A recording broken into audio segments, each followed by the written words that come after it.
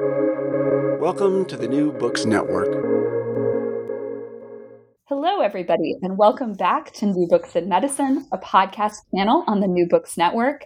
My name's Claire Clark. I'm one of the hosts of the channel, and today I'm speaking with Nicholas Freudenberg, who is a distinguished professor of public health at the City University of New York Graduate School of Public Health and Health Policy, director of the CUNY Urban Food Policy Institute, and founder of Corporations and Health Watch, a website that monitors the impact of corporations on health. He is also the author of the brand new book just out from Oxford University Press, At What Cost? Modern Capitalism and the Future of Health. Nick, welcome to the show. Thank you. I'm happy to be here. I wonder if you can begin our interview by telling us just a little bit about yourself and how you came to academia. Sure. I came of age in the 1960s, and so I was active in the movements of the 60s, the student movement, the anti-war movement, the civil rights movement, and later the environmental movement. And in those early years of activism, as I began to understand how political and economic and social structures influenced how people live, I wanted a career that allowed me to both participate in creating a more just and healthier world, but also contribute to understanding. And so public health seemed a very attractive field, an opportunity both to do community work and organizing work, but also scholarship in understanding the forces that shape patterns of health and disease. After spending some time at Columbia University as an undergraduate and being involved in the movements there, I finished my undergraduate education at City University and got introduced to what has been a really important and wonderful institution, one that is committed to providing people who don't always have access to higher education with pathways out of poverty and the skills and competencies to confront some of the political and economic threats to our society. In my public health work, I've worked with communities and community organizations, city governments, social movements, and my academic goals have been to produce the evidence that could enable people to create healthier, more equitable, more sustainable lives for themselves and their connected ones. And how did you come to write At What Cost? Yes, in the public health work I was doing, both with the community partners I was working with and with my students and graduates and colleagues. And I've worked on such varied fields as childhood asthma, environmental threats to health, childhood lead poisoning. I spent many years working on HIV and substance abuse, including 10 or 15 years working in the New York City jails. And for the last 15 years or so, I've been working on food. And in almost every time where I was involved in developing community programs, at some point we would come up against business and against especially the big corporations, and found that it was often in their interest to oppose the efforts of people trying to improve health, that their desire to make a profit and to maintain control was in opposition to the efforts of community residents and governments to improve health. And so I wanted to understand how that happened. And in my previous book, which is called Lethal But Legal, I looked at 6 industries, food, alcohol, tobacco, firearms, automobiles, and pharmaceuticals, to understand how those industries contributed to ill health and patterns of health and disease. And in writing that book, I increasingly got interested in capitalism and how capitalism was changing in the 21st century. And that's really what led me to this book, At What Cost? Modern Capitalism and the Future of Health. Can you tell our listeners a little bit about what happened to capitalism around the turn of the 21st century? So, in what ways does 21st century capitalism differ from 20th century capitalism?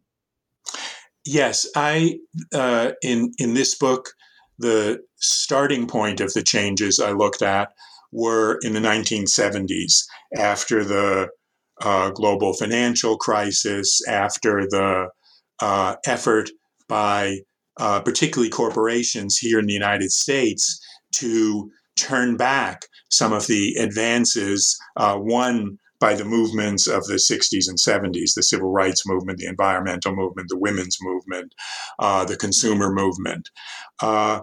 And there are several changes that I've noticed in the period from the 1970s on, and particularly in the first 2 decades of this century, and particularly in response to the 2008 financial crisis. One of those changes is the rapid increase in the pace of corporate managed globalization. Capitalism has always been a global system, but I think the degree to which it's global and the degree to which the drivers of globalization became the 500, 1,000 largest corporations has changed dramatically, and they can move goods and services, capital, people around the world, looking for opportunities to maximize their profits, increase their market share. And that has really had a very profound influence on health. Second change has been what people call financialization, the growth of the financial sector, speculation, banking, private equity. And that has meant that there's an even greater emphasis on short-term returns, quarterly returns, and that investors have found they can make more money by manipulating finances than by making and selling things. And that has put a pressure on these corporations to make quick profits. And often those quick profits come from putting health in jeopardy, from Volkswagen putting in a device to cheat environmental regulations, from the makers of OxyContin to look to sell addicting drugs to a mass audience. A third change has been a series of changes that people sometimes call neoliberalism, privatization, deregulation, looking to shrink the role of government and expand the role of markets in making decisions.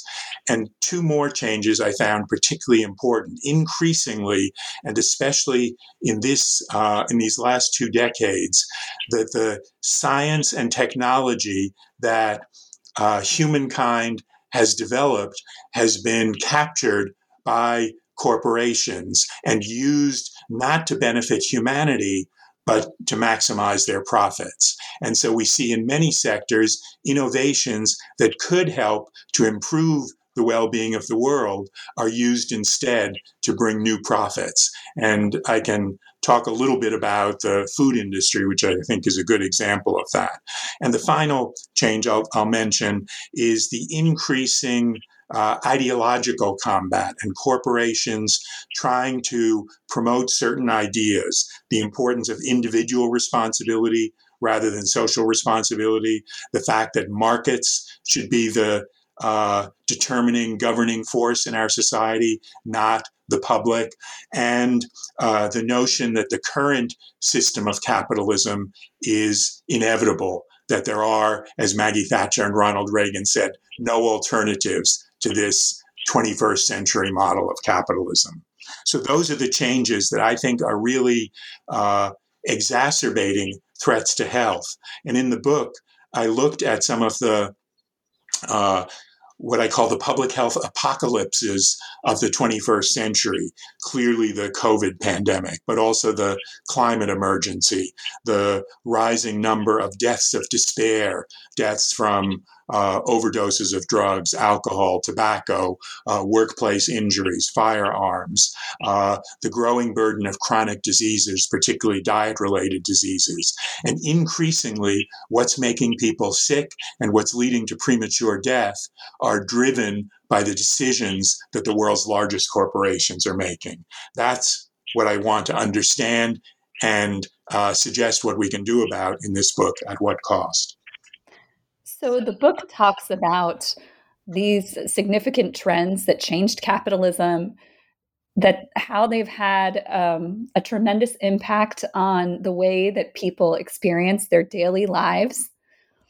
After the introduction, the book then goes on to discuss how modern capitalism has affected what you call the pillars of health. And you define those as being food, education, healthcare, work, transportation, and social connection. How did you settle on these pillars, and what kinds of evidence did you draw on to explore how they've changed? Yes, I think I chose these 6 based on the really extensive public health and medical literature that these are the foundations of health. Food, for example, has a profound influence on the well-being of both individuals and populations. And access to enough food and to healthy food influences all sorts of diseases. And in fact, in the United States today and in the world, the leading cause of premature death and preventable illness is unhealthy food. Education, having a high school diploma and a college degree are perhaps the most powerful predictors of a healthy life. And I believe that by understanding how these pillars of health, how people gain them or have trouble gaining them, will help us understand how the world has changed and what we can do differently in order to improve health. There are other pillars of health that I chose not to look at. One example is housing, a very important influence on health. But I think other scholars, both in public health and in other social sciences, have looked extensively at housing. And so I chose to focus on the 6 so that my book would be readable. So this book has a bunch of great examples, really compelling examples of each of how capitalism has affected each of these pillars. So you talk about what KinderCare tells us about education and what Walmart tells us about the labor market. I wondered if you could choose just a couple of these examples that illustrate the argument you're making. Yes, I'll give 2 or 3. So KinderCare is the largest for-profit provider of childcare in the United States. And childcare is a very important support for health. Good childcare promotes healthy child development, mental health, and physical health, whereas inadequate childcare sets children back. High quality childcare allows parents to work, to earn more income, and to feel that their children are safe. And a bunch of investors found that the lack of affordable, public, high quality childcare made that a good investment. And so they invested in companies like KinderCare and moved childcare into the public, into the marketplace, where people's access to childcare was dependent on their income. And I think in this country, there's been a tradition of having education in the public sector. And in my discussion of education, I show all the ways from childcare to K through 12 to higher education that investors have seen education as a new potential profit center, and in doing so have disrupted and really corrupted the benefits that education provides to well-being. Another example that I found particularly shocking in the healthcare was that over the last couple decades, private equity investors have bought up community oncology practices, groups of doctors providing cancer care. And they bought them up because they thought they were a good source of profit, that there was a lot of money to be made on cancer. And when a private equity firm buys up an oncology practice, they look for those doctors who are most productive, who are generating the highest revenues, and those who are generating less revenues. They fire the doctors who are producing less revenues and bring in more doctors who have shown that they can generate high revenues. And for any of us who've had a family member who has experienced cancer, we understand how disruptive it can be to have to change your doctor, to have to change your treatment regimen, to not being able to afford it.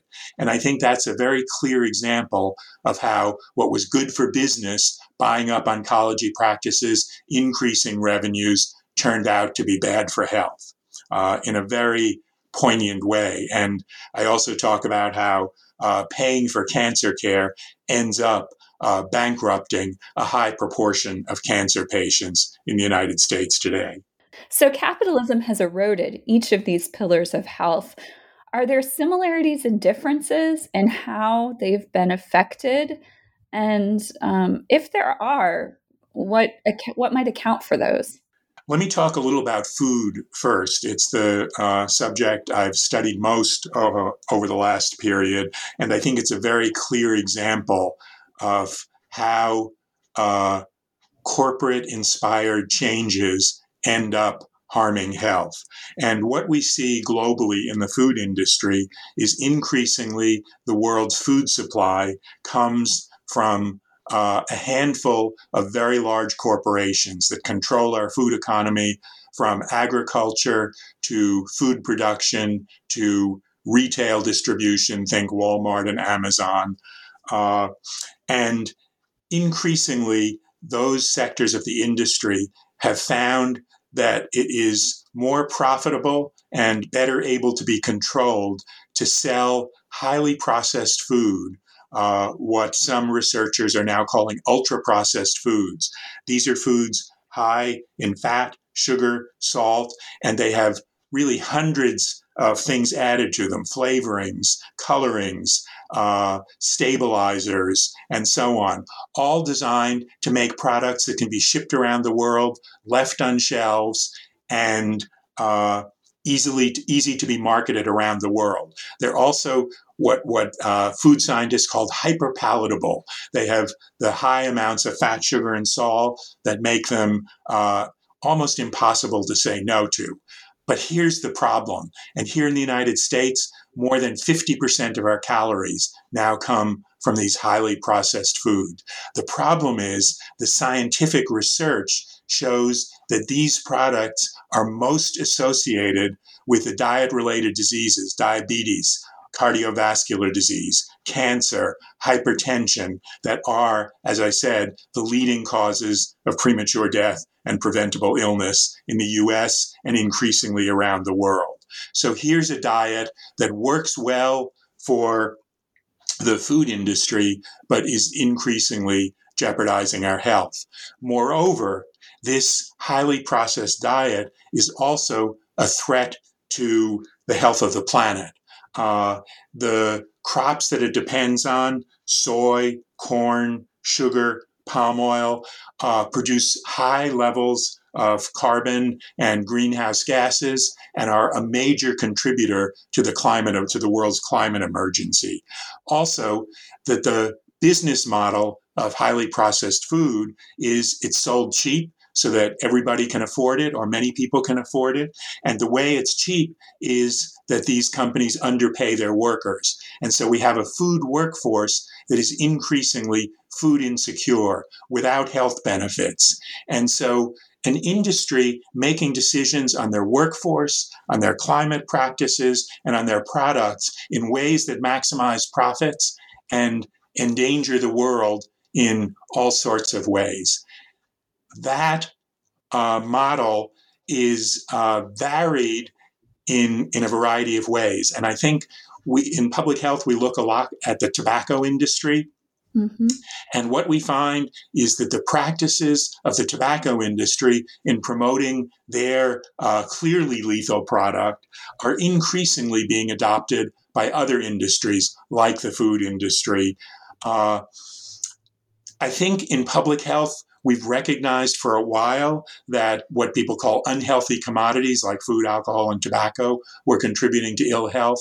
What I learned from doing work on this book is other products, like even the products of the social media companies, the Facebook, Amazon, Google, also have health effects, creating a platform that makes it easier for people to become isolated, to become depressed, to become anxious, to be victims of bullying. And they choose practices that increase the number of clicks so that they can increase their revenues and so that they can sell personal information about our habits to marketers of those very unhealthy products. So again, the same strategies. They make a profit and our health is put at risk.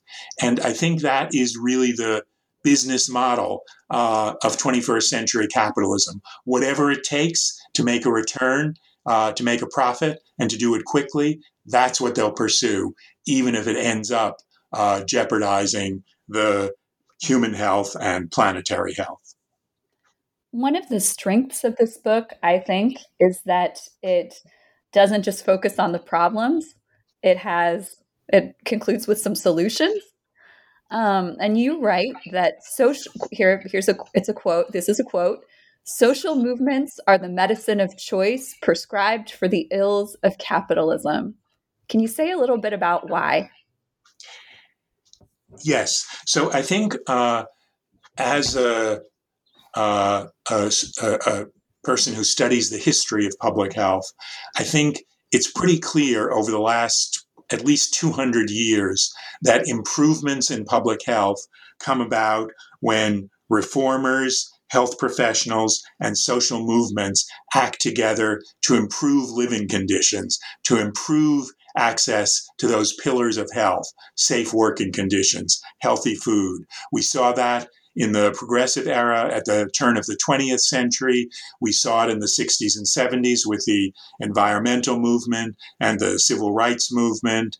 And so I believe that it is these social movements that will allow us to take on the more toxic form of capitalism.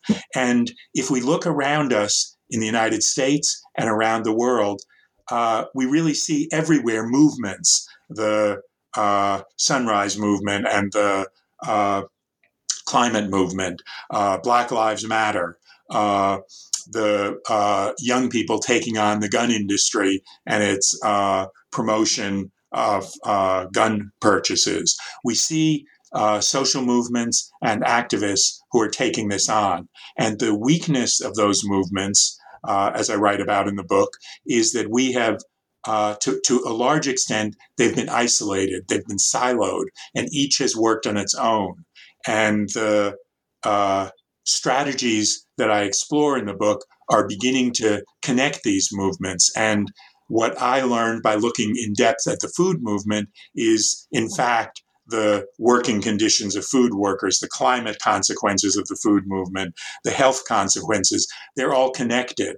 And so we can begin to see coming together the labor movement, the environmental movement, and the healthy food movement to say, this is what a transformation can look like. And in every community, people are working for healthier food.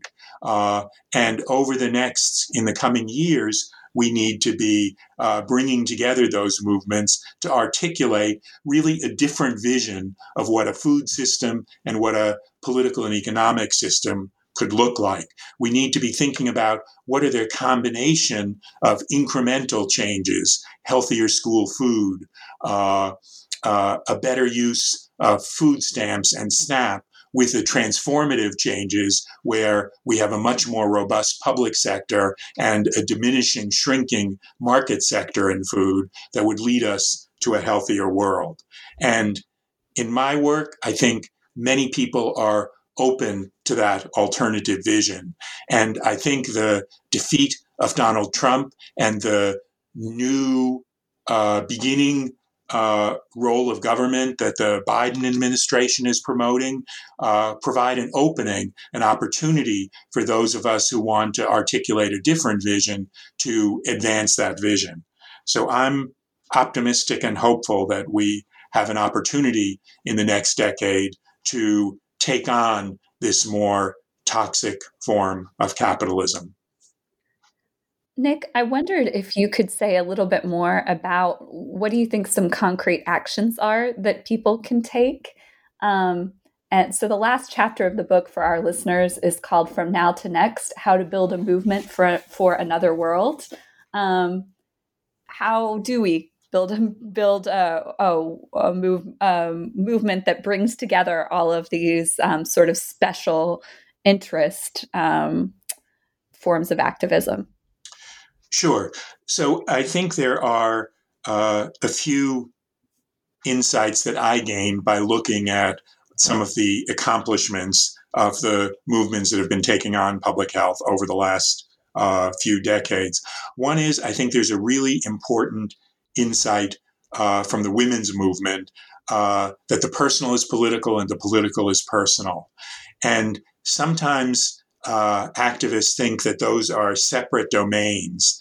And I think what I've come to believe is that we need to connect people's lived experience, their experience of searching for healthy food, searching for high quality childcare or education for their children, and link that to the political and economic changes. And when people both understand those links and have in front of them pathways to take them on in a practical, effective way, they become actors and mobilizers of change rather than victims of oppression. And I think we need to look for ways to do that. I think the activism of teachers in New Mexico and other states in 2018 and 2019. I think the many efforts to organize tech workers, at Amazon and Google and elsewhere. I think the Green New Deal is a really solid example of putting issues together that will allow us to be more powerful than if we were acting alone. A second lesson, particularly important in the United States, given our history, and we were very much reminded of this by Black Lives Matter, is to put race and racism at the center of the work that we do. For so long, people in ruling elites have used race to divide, especially working and middle-class whites from Black populations, and been able to prevent the unified action. And I think, the example that people chose to close swimming pools rather than integrate them, public swimming pools, is a clear example of how those racist attitudes end up hurting everybody, because then nobody has access to those public pools.